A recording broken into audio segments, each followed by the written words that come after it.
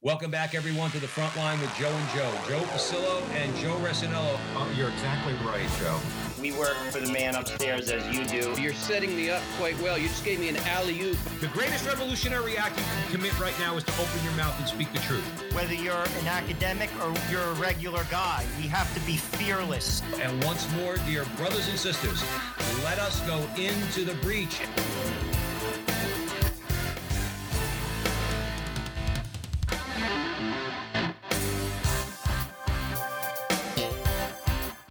Hello again, everyone, and welcome back to the front line with Joe and Joe. Joe Pasillo, as always, joined by Joe Resinello. And once more, dear brothers and sisters, let us go into the breach on the Veritas Catholic Network, 1350 on your AM dial, serving the New York metropolitan area. Please be sure to download the Veritas Catholic Radio Network mobile app so that you can have access to all of our station's content. And also, please follow Joe and I on social media. We're literally all over the place, but wherever you find us, like, subscribe, share, particularly on YouTube and Facebook, and do all that fun stuff. Help us out a little bit. And today, we are very pleased and honored to be joined by Cameron O'Hearn, who is the producer of Mass of the Ages. And that's the conversation that we're going to have today. I want to give Cameron, and Cameron, you're all over the place now, just so you know. So I think a lot of people, need to know more about you, but a lot of people have already heard about you, which is a great thing. And they've heard about the documentary. I want to give a little bit of an introduction to both the documentary and Cameron himself, and then we'll have a lively conversation. Mass of the Ages is a new documentary trilogy that showcases the richness of the traditional Latin Mass and offers an in-depth exploration of the events following the Second Vatican Council and consequent changes throughout the church. Through beautiful and professional cinematography that captures never-before-seen details of the Mass, engaging interviews with Catholics, both young and old, and profound testimonies of holy priests and bishops, Mass of the Ages strives to reclaim the extraordinary mystery of Christ's presence in the liturgy in the manner it has been celebrated for nearly 1,600 years. Now, Cameron is the founder and director of Horse Lord Films, which creates these awe-inspiring documentaries and films that are intended to build up the kingdom of God, which is what art is supposed to do. I'd like to break that to everybody. He believes Catholic filmmaking is going to have a renaissance, and that will make the church the trailblazers in the arts once again. He's helped dozens of nonprofits raise funding through inspiring mini documentaries with his company Sacred Stories. He has a bachelor's degree in divinity from Maryvale Institute and resides in Ohio with his wife and 4 children. Cameron O'Hearn, welcome to the front line with Joe and Joe. Thanks, Joe and Joe. Or Joseph and Joe? How do I distinguish both of you? What's the best way to do that? I'm Joe P. He's Joe R. But don't even worry about it. Hey, Raymond Arroyo called us Joe Squared. I thought that was pretty good. Good guy. But, thanks for having me. Absolutely. Thanks for coming on. So with that, I'm going to hand it over to Joe. Cameron, we always begin with a prayer because all good things start with a prayer, and this is a good thing. In the name of the Father, Son, Holy Spirit, amen. Remember, O most gracious Virgin Mary, never was it known that anyone who sought your help or sought your intercession was left unaided. Inspired by this confidence, we fly unto you, O Virgin of Virgins, our Mother. To you we come, before you we stand, sinful and sorrowful. O Mother of the Word incarnate, despise not our petitions, but in your clemency hear and answer us. Amen. Saint Dominic, pray for us. In the name of the Father, Son, Holy Spirit, amen. So, Cameron, in preparing for the interview, I read this statement in your press kit, and I'd like you to comment on it because I think it's important. And I think it's a good place to start our conversation. This is what it said. It said, the filmmakers affirm the validity of both the Novus Ordo and TLM, and do so with a spirit of reverence. Since the implementation of Vatican II had to do with pastoral changes to Catholic customs, faithful Catholics may assess the actions of the Concilium and Pope Paul VI, and yet still esteem the Vatican Council, the Second Vatican Council. Could you comment on that for us? I think it's a good starting point. Yeah, certainly. So, when you're making a documentary, you got to really dig down into distinctions. You got to unpack things for people. And one of the most important distinctions that people need to understand is that Vatican II is not identical with the new Mass. The new Mass did not roll off the shelf at Vatican II. And so we can get more into that. But the other thing is that the new mass is I mean, it's the sacrifice of the mass of Calvary, and so it's eternal. But the disciplines that surround it, the externals of it, are church disciplines. And church disciplines, the right question to ask is not, is it right or wrong, but is it effective or not?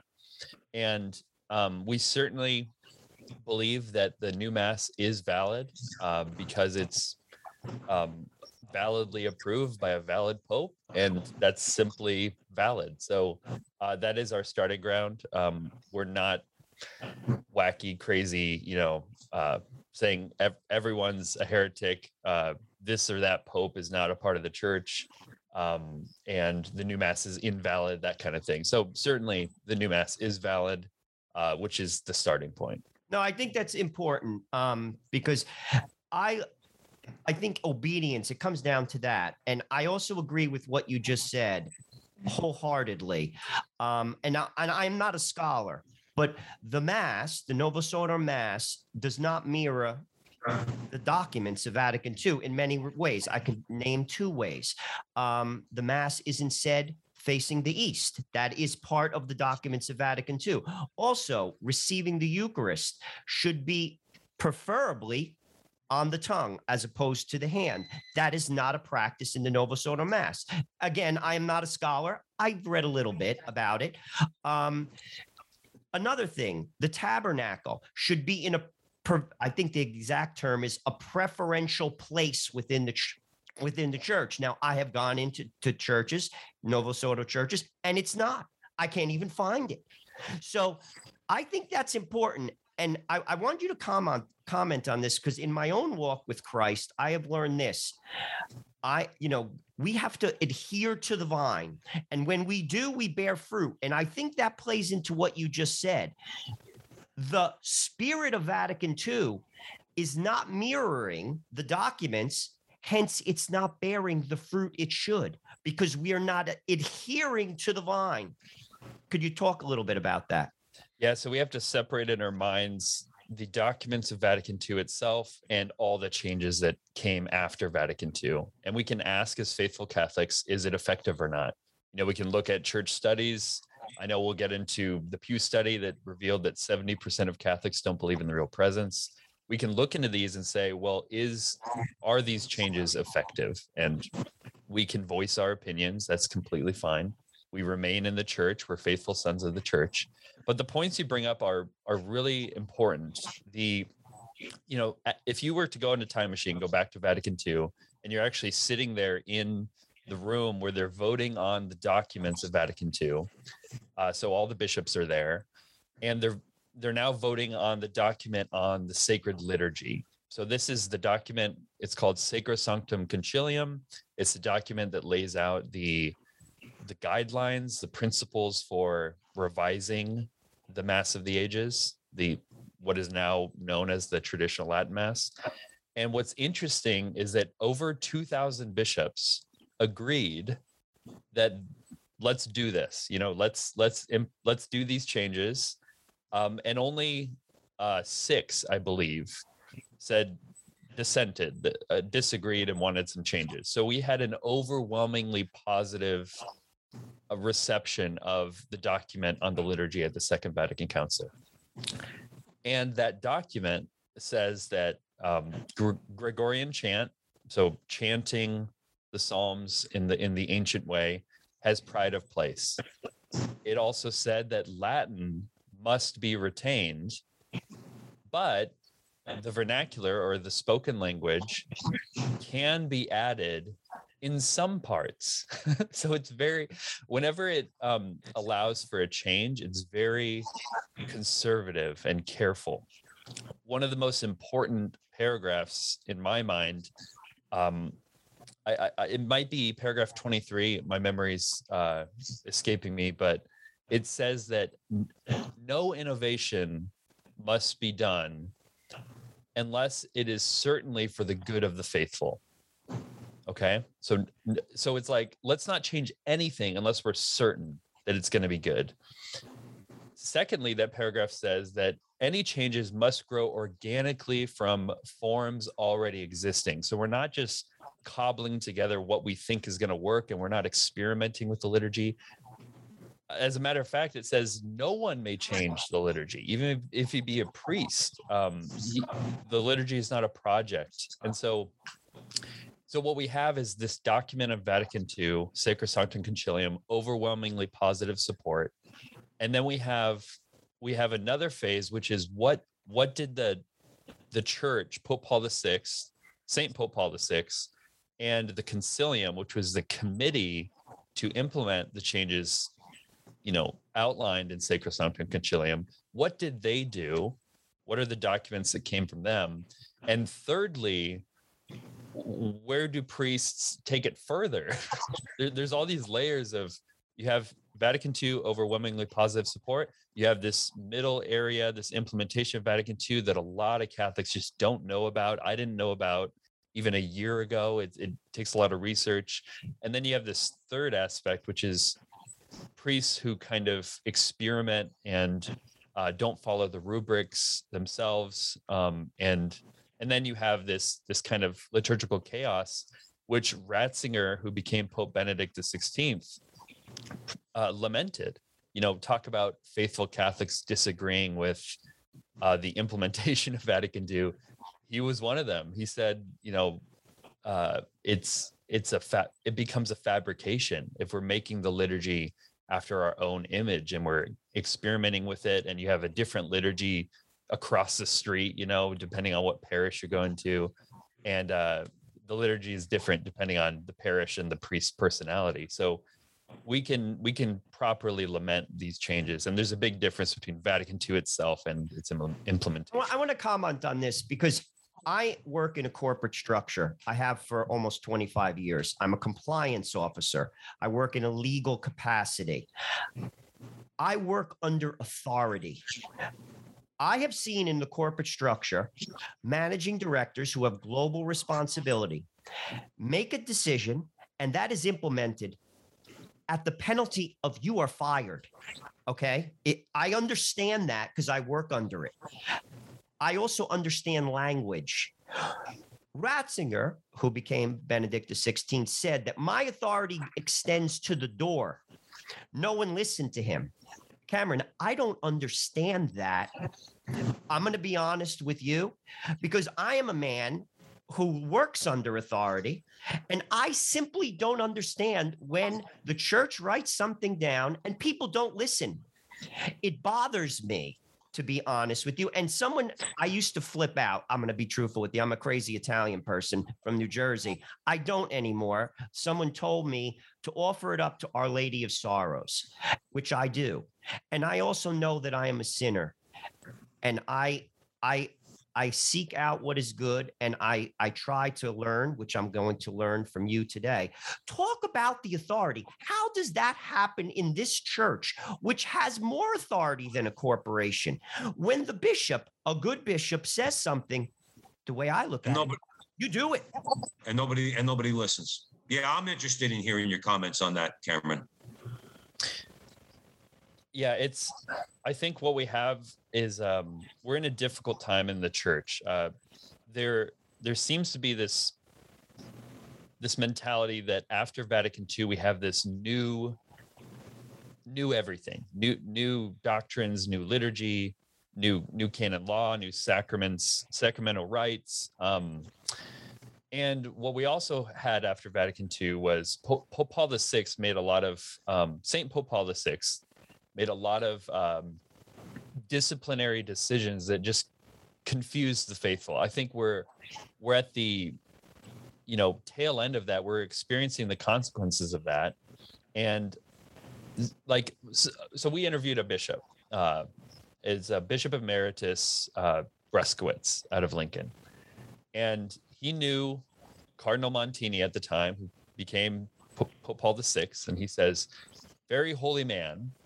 But when it came to liturgy, it just wasn't his expertise, and he kind of entrusted it on people. And he also tried to approach it in a diplomatic way, but it meant that when he had to make a decision and put his foot down, He wouldn't. He would instead try the most diplomatic solution. So, for example, as you mentioned, communion on the tongue was the tradition in the church, the custom in the church for a very long time, over 1,000 years, and there were whole countries of priests and bishops who were just experimenting with communion in the hand, like let's change this, it's going to increase participation of the faithful. So at that point it was an abuse, and instead of disciplining that abuse, Pope Paul VI says, well, we recommend communion on the tongue, but if the bishops see it fit, and if it works out for pastoral reasons, you can allow communion on the hand. And there were so many decisions like that we can get into that just confuse the faithful. Is it sacred or not? Was it important or not? If it was important, take a stand and make a decision. You are the guardian of tradition, so you got to stand for it. And it's confusing for us, the faithful, when the Pope doesn't discipline the church in the way he should.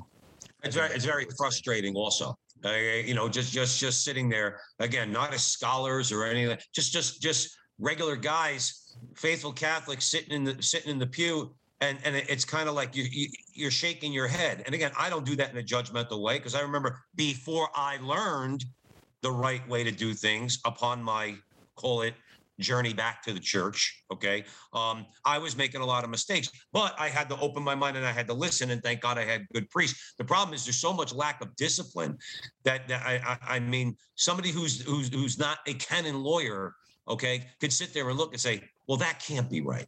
Mm-hmm. Or that can't be right. And why isn't anybody saying anything about that? Yeah. In other words, like you said, either it is what it is. If it's Christ, then many, not all, many people are not acting as though that's Christ on the altar. And I will say this in defense of TLM, okay? You walk into a TLM parish, there is discipline. It's tangible, okay? You walk in other words, and the parishioners know there is a certain way to act. Don't even think you're touching the Eucharist. You're not. Okay. And it's one of the things that I like. Now, why? Because I'm anti-Novus Ordo? No, I'm not I went to a Novus Ordo mass. I was telling Joe Cameron before you came on. I went to a Novus Ordo mass. My wife and I are very close to the Franciscan Friars of the Renewal and the Sisters of Life. And every time we go to any of their masses for profession of vows or things like that, it's Novus Ordo. There's tremendous discipline in the mass. Okay. There's tremendous beauty. They sing Latin hymns. Okay. But it is Novus Ordo. Okay. So to me, it's more the lack of, like Joe's describing. Where's the authority? Where is anybody? Sometimes, Cameron, people need to be told what to do. Sorry, that's the way it is. Okay. And I think a lot of times what we're commenting on here is the lack of that discipline and the lack of someone turning around and saying, no, we don't do things this way. Okay. Could you comment on that a little bit? Yeah, I think one of the, so we talked about at the Pope level, the bishop level. If we just get a little more granular, something in the new mass that I think, so there's a lot of holy, good Catholic priests who I know who celebrate the Novus Ordo Mass, a lot of really holy people who attend it. So obviously you can't delineate, good priests and bad priests that way. The program of the new mass, so the rubrics allow for ad-libbing. So it allows for say this or in similar words. And that has built, according to Ratzinger, Pope Benedict XVI, this understanding that the priest is kind of the creator of the liturgy. So I get what you're saying about wanting, strict, do this, do that, or don't do that, and like hierarchy to get really clear with what you're supposed to do. But unfortunately, we don't have that clarity from the new mass. Sometimes the rubrics in the new mass. That's why there's a lot of differences between the liturgies from parish to parish. We also don't have that clarity from the hierarchy. It's not clear to us. Our bishops aren't giving us that clarity. They're not they're using their platform usually for political reasons, and instead of correcting abuses and teaching the faith. And I think us as faithful, we're just confused on what's right and what's wrong, and we need a good shepherd to guide us. I would agree. I think You're listening to The Frontline with Joe and Joe Pasillo and Joe Resinello. We are way in the breach talking about The Mass of the Ages, a new documentary trilogy that showcases the richness of the traditional Latin Mass. And we're having a fascinating conversation with the producer and director. Cameron, you produced it and directed it? Yes. Okay, Cameron O'Hearn, who is the founder and director of Horse Lord Films that produced Mass of the Ages. Joe, I'm sorry, I cut you No, off. it's Go ahead. okay. I mean, one thing I've always said to my wife, is Christ was clear. Christ was perfectly clear. Always. You always knew where he stood. He said, let your yes be yes and your no be no. You knew where he stood. The job of a father, I am a father. I'm a father of 4. I'll be a father of 5 October 1st. So please pray for me. Congrats.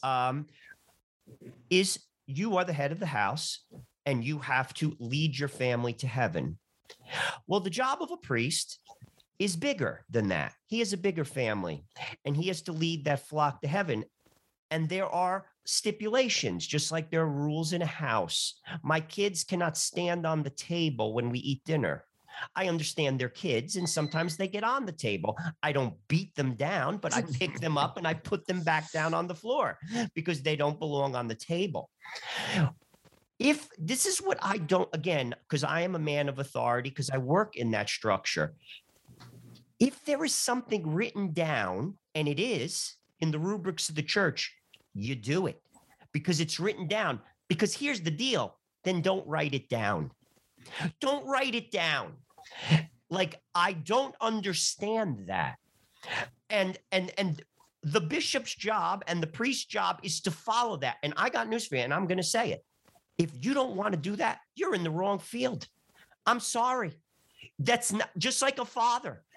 Joe, I want to get just move it along a little bit because we have a few minutes before the break. I want to jump in with Cameron. I want to talk a little bit more about the film itself. Cameron, just to we're curious, what was some of the things that you found surprising during the filming process? What kind of like pushed you back a little bit? Said, "Whoa, I didn't know that."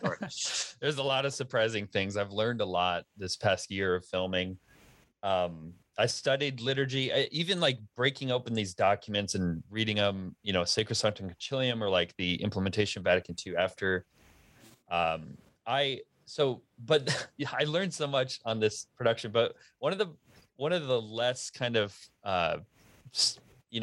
technical things I learned and more societal that was really surprising to me was I expected to find at the typical Novus Ordo parish a lot of angry, bitter people.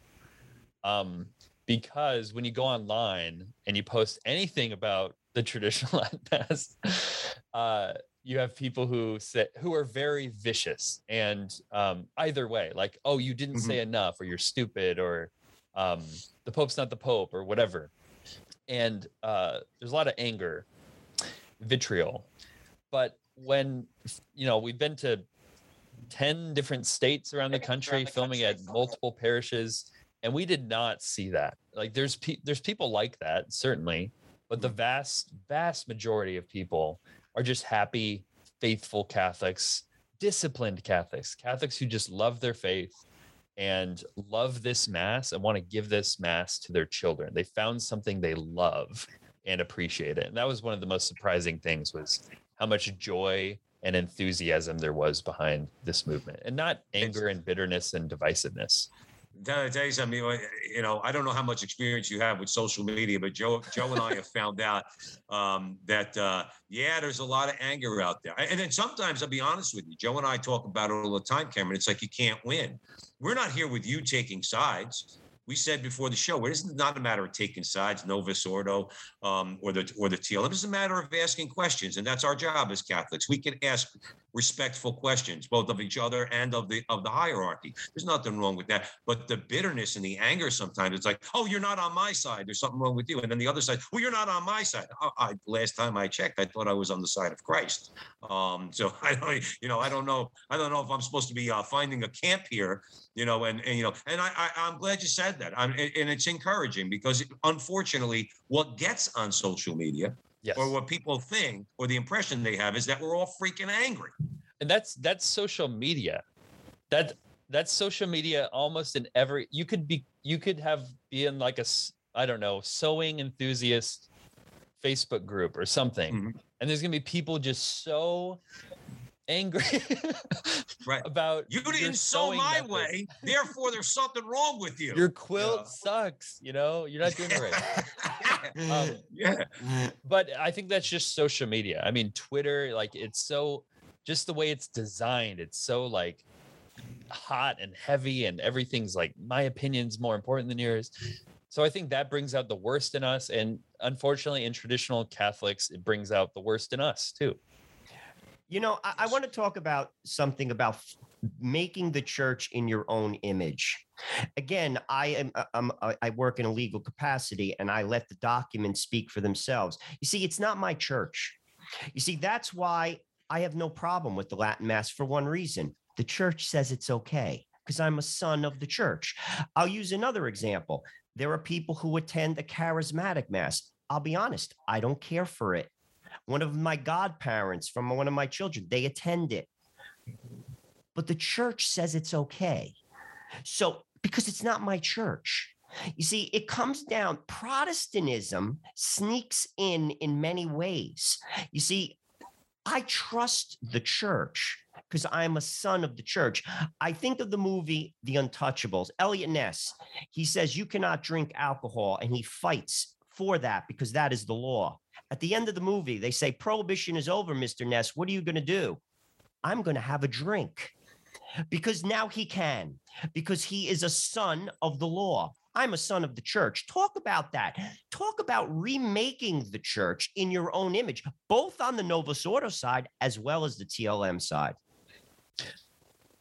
I heard a Catholic speaker say it this way, that, to be Catholic is to be on the bark of the church, on this ship. And Protestantism went to the left. They said, I'm not going to be on this ship. I am my own authority. But there are ultra traditionalist Catholics who go they jump over the other side, right?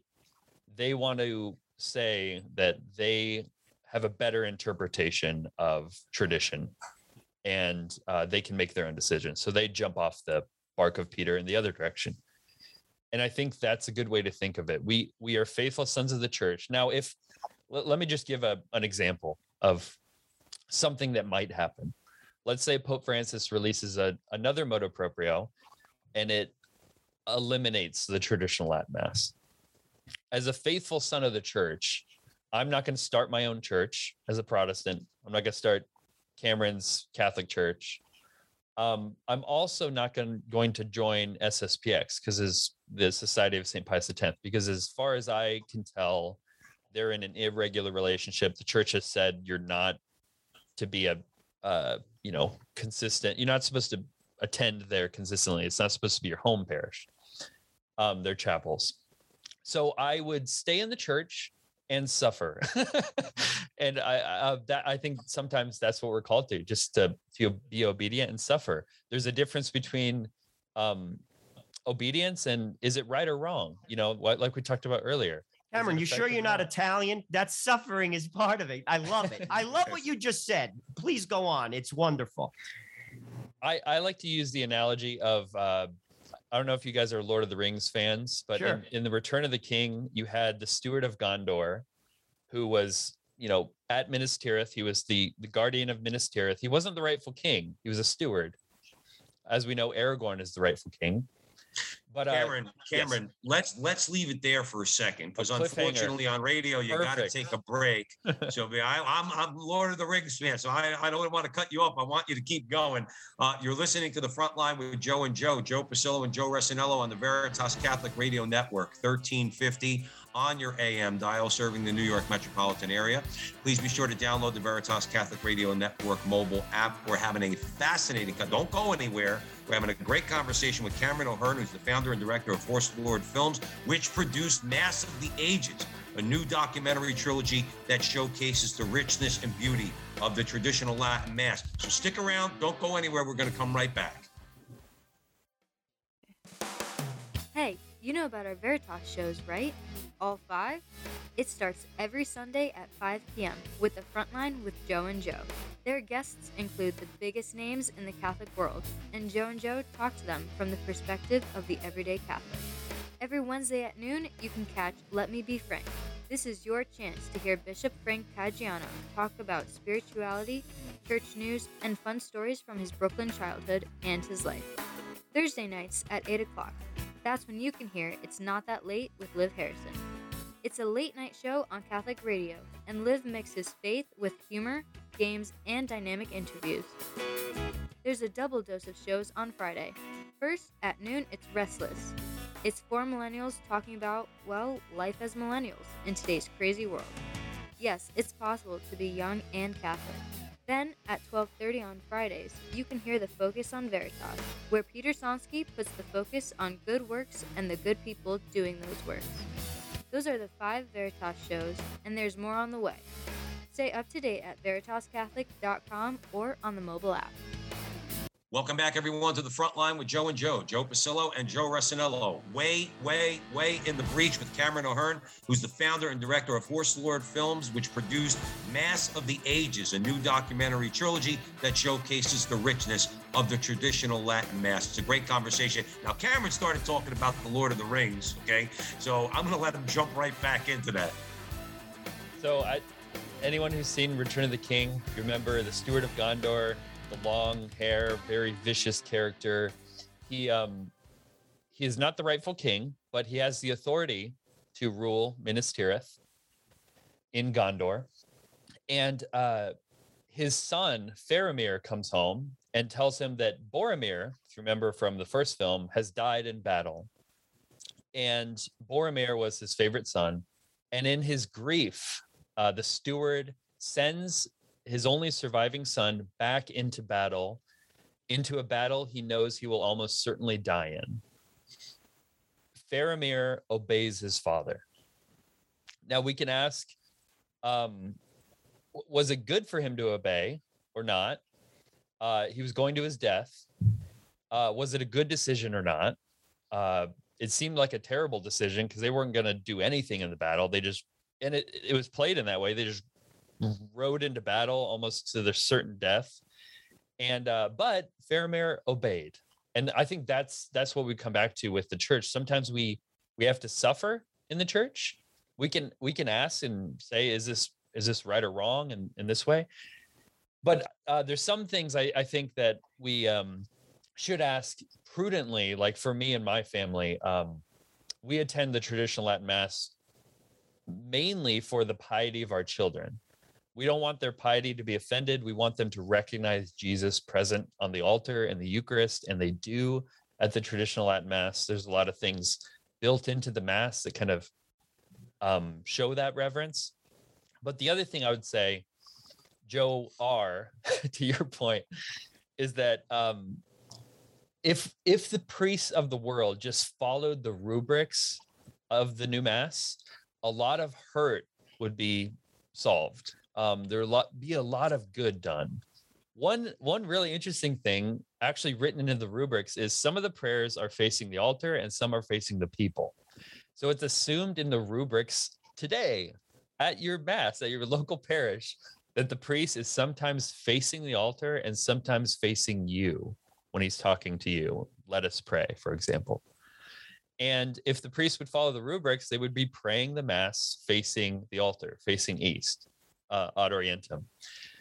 And there's a lot of options in the rubrics of the mass. So priests can certainly choose the most traditional sacred options. For example, instead of inserting hymns into the mass, just these tacky hymns, they can insert Gregorian chant. They can chant. There's actually an official chant, from the church, handed down from the church, that has the chant listed there. And any church can have Gregorian chant. Any church can face east. You can implement silence in the prayers. You don't have to pray every prayer out loud. And we can return to sacredness and mystery and transcendence. I think that's right. That's one of the main problems. I think that's one of the main problems, and I'll hand it over to Joe. But we won't beat a dead horse. But that's the main thing, is that please bring back the reverence, as you said, Cameron. Okay, these are part of the rubrics. A priest can do it. I think a lot of times, unfortunately, priests are afraid to be offensive, whatever the hell that means. Okay. In other words, a poor priest that I knew when my wife and I first moved here, where we live now, we're looking for a parish.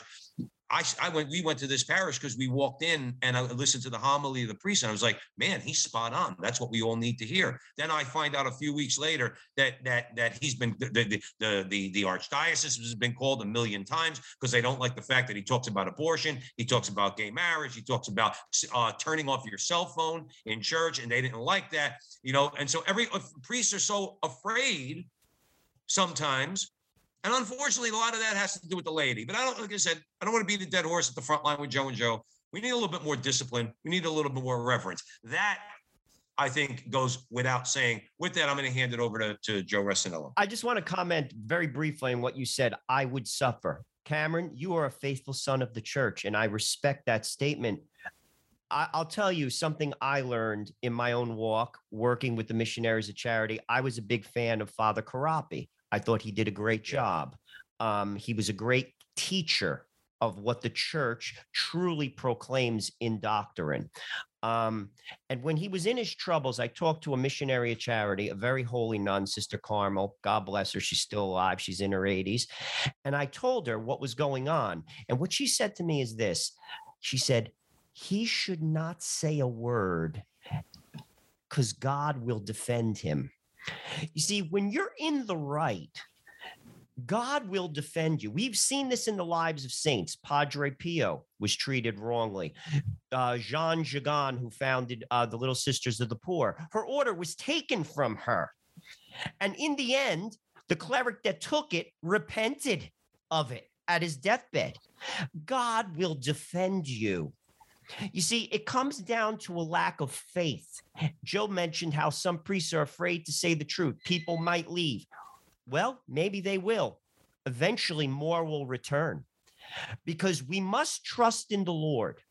We must trust in the Lord. Talk a little bit about that.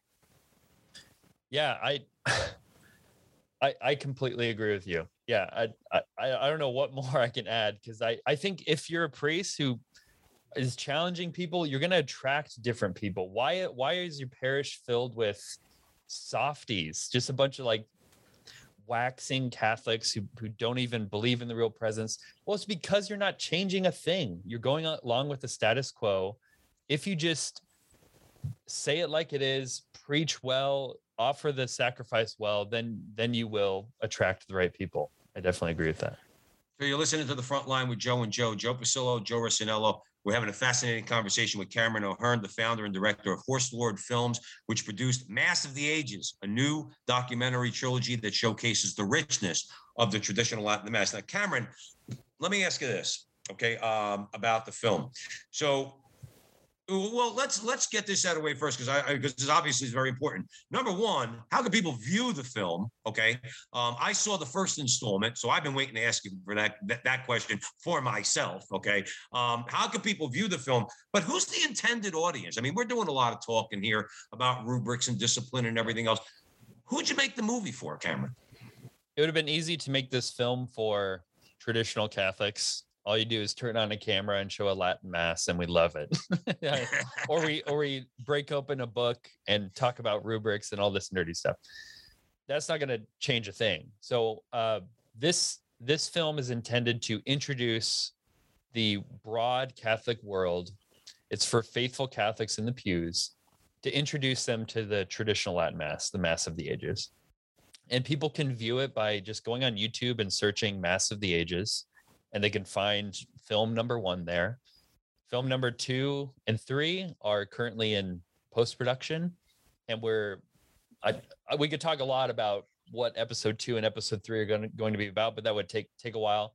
I'll just say that episode 3 is still in production because there's a lot of things that are unfolding currently with the new motu proprio from Pope Francis, and what does the future of the traditional Latin Mass look like, and a lot of exciting, you could say, developments. So episode 2 and 3 will be out in the new year, and episode 2 will actually be in limited release in some theaters this year. So we'll have a private screening, a couple private screenings. So if you're willing to drive far enough, we'll let you know where and when, and that'll be this year.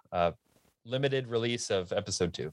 And where would people go to get updates from you? Like whether it's social media or a website, where would our listeners at the Veritas Catholic Network go so they could be updated on these things, when the releases are going to happen, where, and all of that fun stuff? Yeah. So the best way to get information about how to watch these films, and especially see them in theaters and developments in that direction, go to theliturgy.org. And there you just click get notified, give us your email address, and you'll get behind the scenes stuff, a lot of information, but we're not going to bombard your email inbox. We hate doing that. We just give you the necessary updates when things change and when you would like to know. I wish more organizations would do that, by the way. I get like I'm interested in updates, but then I feel like I'm getting shelled like Berlin in 1944. It's like, come on, man, I don't need 100 emails a day. Just let me know, the pertinent information. So are you even working on anything if all you're doing is updating me? Right. Are you guys making a film, or are you just trying to raise some money? Oh, by the way, just so we know, because Joe and I always talk about on the show, totally, maybe not completely off topic. How do you, Joe and I talk about providence all the time and trusting in the Lord, Cameron. How have you raised the money, or what means did you employ to raise the money to make these films? I think, I imagine it takes a lot of trust. How are you doing that? Well, that's a great question. So a year and a couple months ago, I stood in front of an image of Christ the King in my house and recorded my first video saying, we're about to launch a Kickstarter campaign. And I had read a few weeks prior about, if we want to feel and experience the providence of God, you have to jump out of the plane. And you're not going to know if your parachute works until you feel those cords on your back. And a lot of us live without jumping out of the plane. And we have these big ideas and big plans. Yes, we need prudence on one hand, obviously. But sometimes we need to make a step. I could have talked about Mass of the Ages for a long time, but I read that. I was like, okay, well, now or never. We have to do this now. And I don't know what's going to happen, but we have to jump. And that Kickstarter was really successful. So we asked the question, what's the minimum we could raise to make the film? Not to market it or anything, just to have it on a shelf. Mm-hmm. And we almost tripled that goal. And so we got so much content over this past year that we decided to make 3 films. And then now we're at the phase where we're marketing and distributing the first film. And it was an exercise in providence. It's funny how God can completely provide in that way, but we still kind of when we're to take the next step, we still get nervous. We don't know if it's going to pull through. But we also get better at it. I look back and I'm so grateful that I took that step, and the people with me, took that step for the project. And it gets easier, but it was certainly scary at the beginning. Was it all crowdfunding? At the beginning it was. And then just based on our audience, people have been sending us checks in the mail and that kind of thing in order to help us promote the film. So we don't just want this to be a YouTube video that gets thousands of views. We really want to open up the traditional Latin Mass to the Catholic world. So millions of Catholics to see this film, thousands of priests to start celebrating the traditional Latin Mass. And we've already heard from a lot of people who they're going to the Latin Mass for the first time, or they're excited to offer the Latin Mass when they're ordained a priest, like those kinds of things. So it's really exciting. Awesome. Cameron, Awesome. I mean, I think it's providential that you're on the show because I love what you just said about providence, because we say it all the time. Get out of the boat, guys. God doesn't work while you're sitting in your lazy boy chair. It doesn't work that way. Get out of the boat.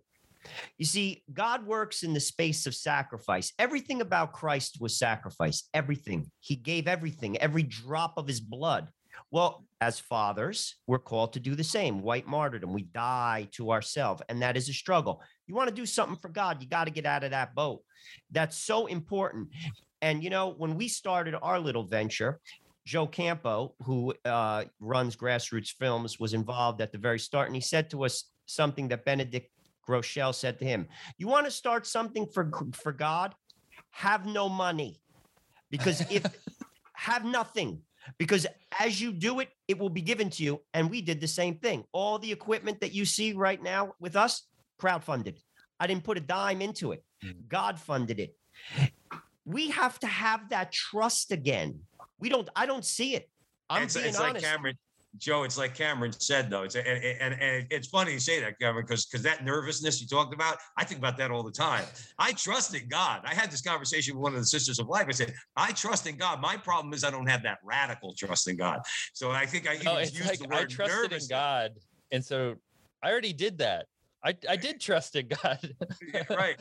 It's like, okay, I trust in God, but I have to do it again. This next step, you know, it's like, all right, give me a Johnny Walker Black first. All right, I need a shot, and then I could, you know, I need to get rid of the, you know. But in seriousness, you know, and that's what we all have to do in our everyday lives. Not just if you're making movies or you have a radio show or a podcast. All the decisions you make, it's so important. Prayer, like you said, you were standing in front of the image of Christ the King. I'm sitting next to my image of Christ the King right here in my apartment. We have our home enthroned.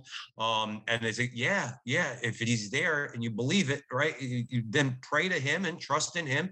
And like Joe said, but then you got to get up and you got to move forward. You can't sit in a lazy boy chair. It's not just going to happen. You know, it's like the boxer who prays to God and, you know, it says, you know, Lord, help me win the fight. Okay, throw a punch. That would help first. You know? So with that, we got to probably we have a decent amount of time left. So Joe, where do you want to head? I want to talk a little bit about, I think, one of the foundational issues with, I think, the American Catholic scene right now, which comes out of Pew, as in research, that says that 70% of Catholics do not believe in the true presence. I mean, this is not my statistic, and Pew is a fairly reputable, organization. That is concerning, and I think that is at the root of a lot of the problems here. In the TLM Mass, that is, there is an identification that there is Christ there. In the Novus Ordo Mass, and I will say this, I go to a Novus Ordo Mass, I go to a Polish church. I'm Italian, my wife is Haitian, and we go to a Polish church because they do things, I think, in a very reverent manner. I like the way they do things, so I go to it. However, that shouldn't be. There shouldn't be the flavor of the month. This church does this. Catholics, it should be universal. Sadly, it is not the reality. It comes down to this. We don't believe Jesus is on the altar. Because if we did, that changes everything. You want to go to Mass every day. You will be reverent, and it will dictate the beat of your life. Talk a little bit about that, and how do we resolve it? Oh, my goodness. Yeah, for those of us who grew up Catholic, you know, we start off with a very comfortable Catholicism. It's just our family. It's just cozy cradle Catholicism. And at some point, some of us have an encounter with Jesus that changes our life. And as Catholics, we recognize him on the altar. And it's not just some like ethereal being. It's Christ. It's the King. It's the one who loved me to this extent, and it changes our life. So we recognize him on the altar and recognize him in adoration. But after my experiences of Christ in the Eucharist and falling in love with him, I would go to many Novus Ordo Masses, and there was just this disconnect. There was this cognitive dissonance. Okay, we believe this, but yet, in adoration, we're so careful, and we bow on both knees. We put our faces into the dust. But at Mass, the priest is kind of shuffling these hosts around like they're pieces of bread, or distribute them like they're pamphlets or something. Well, that upset me. I started to recognize, well, there's something wrong here. My first traditional Latin Mass was a low Mass. It was almost completely silent, very simple, no choir or anything. And I was struck first and foremost by the utter serene disciplinary reverence towards the Blessed Sacrament, almost scrupulously so. Like, before and after the priest even touches the Blessed Sacrament, he has to genuflect. So there's like all these times where he has to, like, he's doing these prayers, moving the host blessing, and then he'll genuflect and then turn a page, genuflect. It's like, okay, that's not efficient, but it's so meaningful. And for me, it's like, that is what I want to see. And that's what I want my children to see. When they come up for communion, I want them to come to this altar rail where there's a separation, but the love of God, still spills over and captures them. And there's all this meticulous care for the Blessed Sacrament, the patens, the every particle is worth more than the universe. That's what we believe. Yet is that how we act? And that's right. The traditional Latin Mass has that in spades.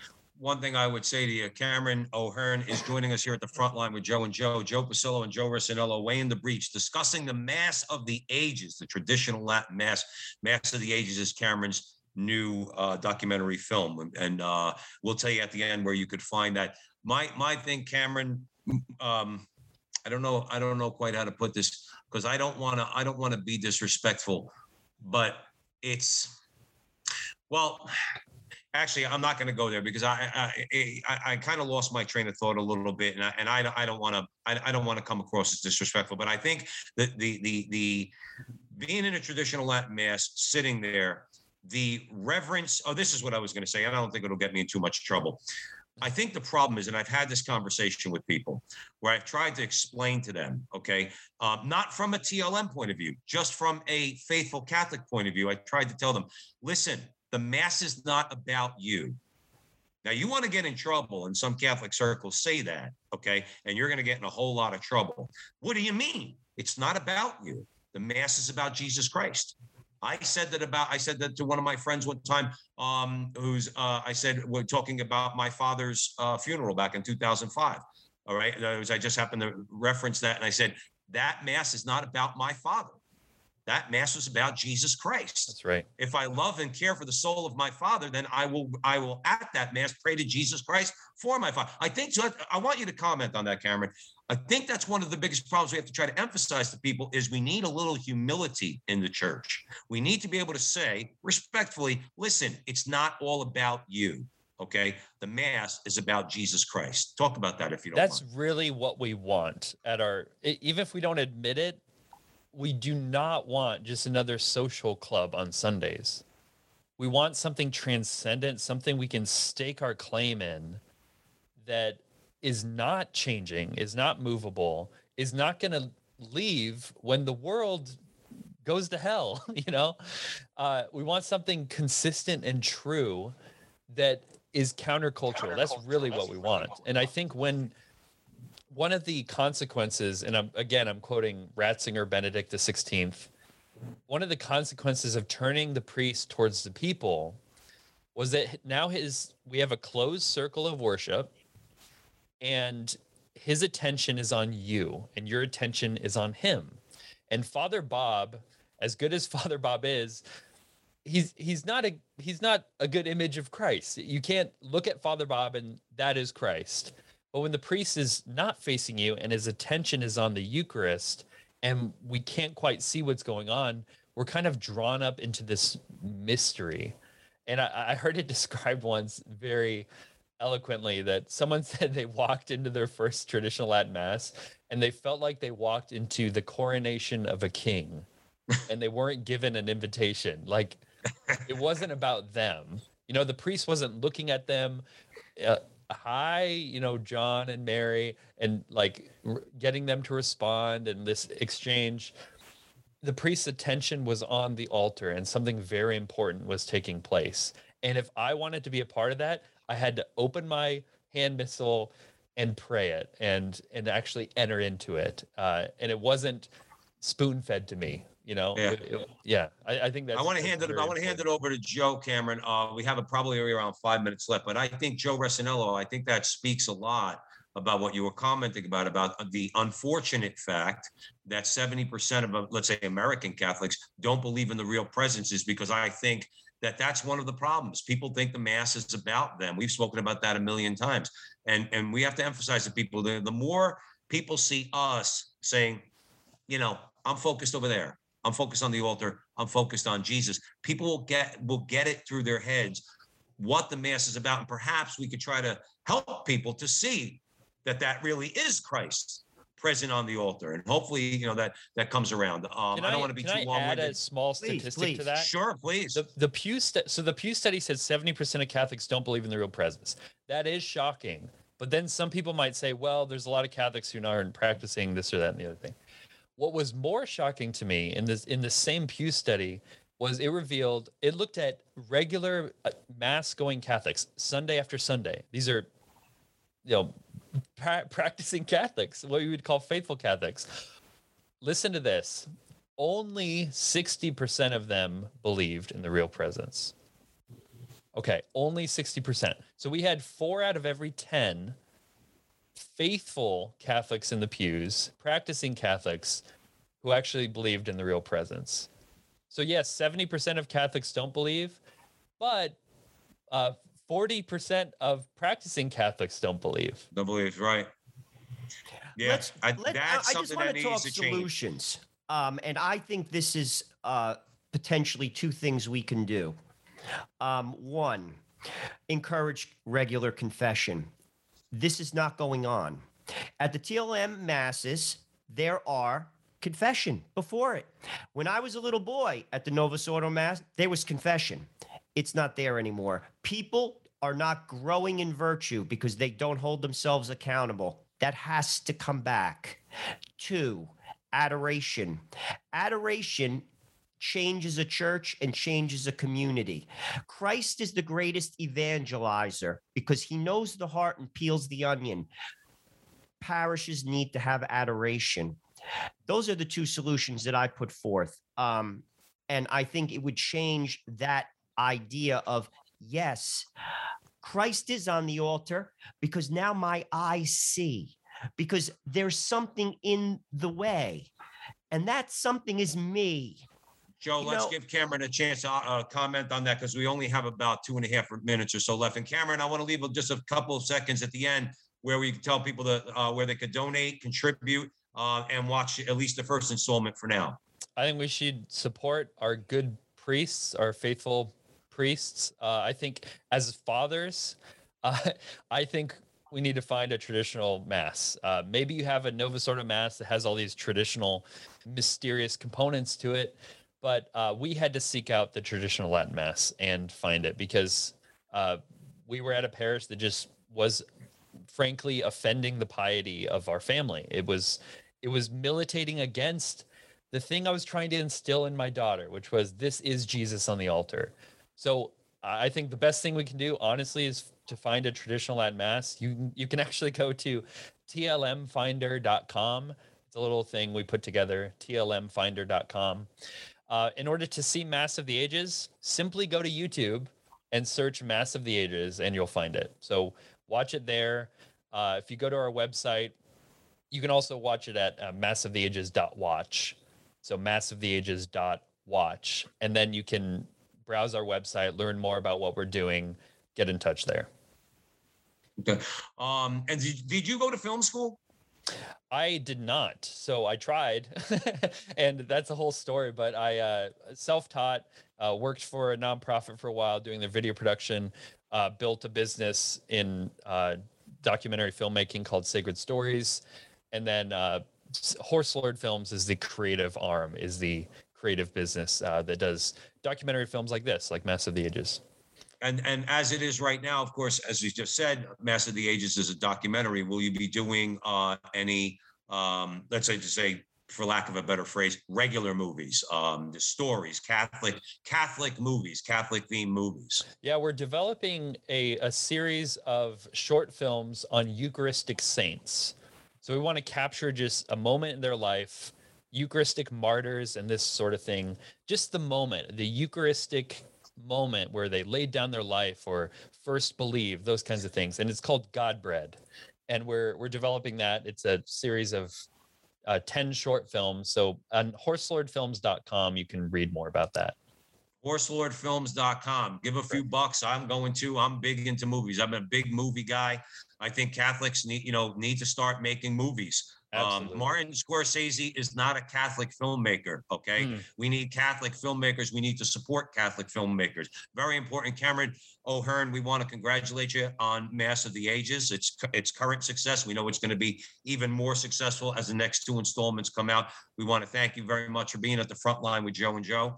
And thank you all out there at the Veritas Catholic Network, 1350 on your AM dial, serving the New York metropolitan area. Remember, please follow Joe and I on social media, Facebook, YouTube, the whole 9 yards. You can like, subscribe, share, do all that fun stuff. And make sure you download the Veritas Catholic Radio Network mobile app so that you can have access to all of our station's content. Thanks once again. And remember, until the next time, that our conversation is your conversation, and that conversation is going on everywhere. We'll talk to you soon.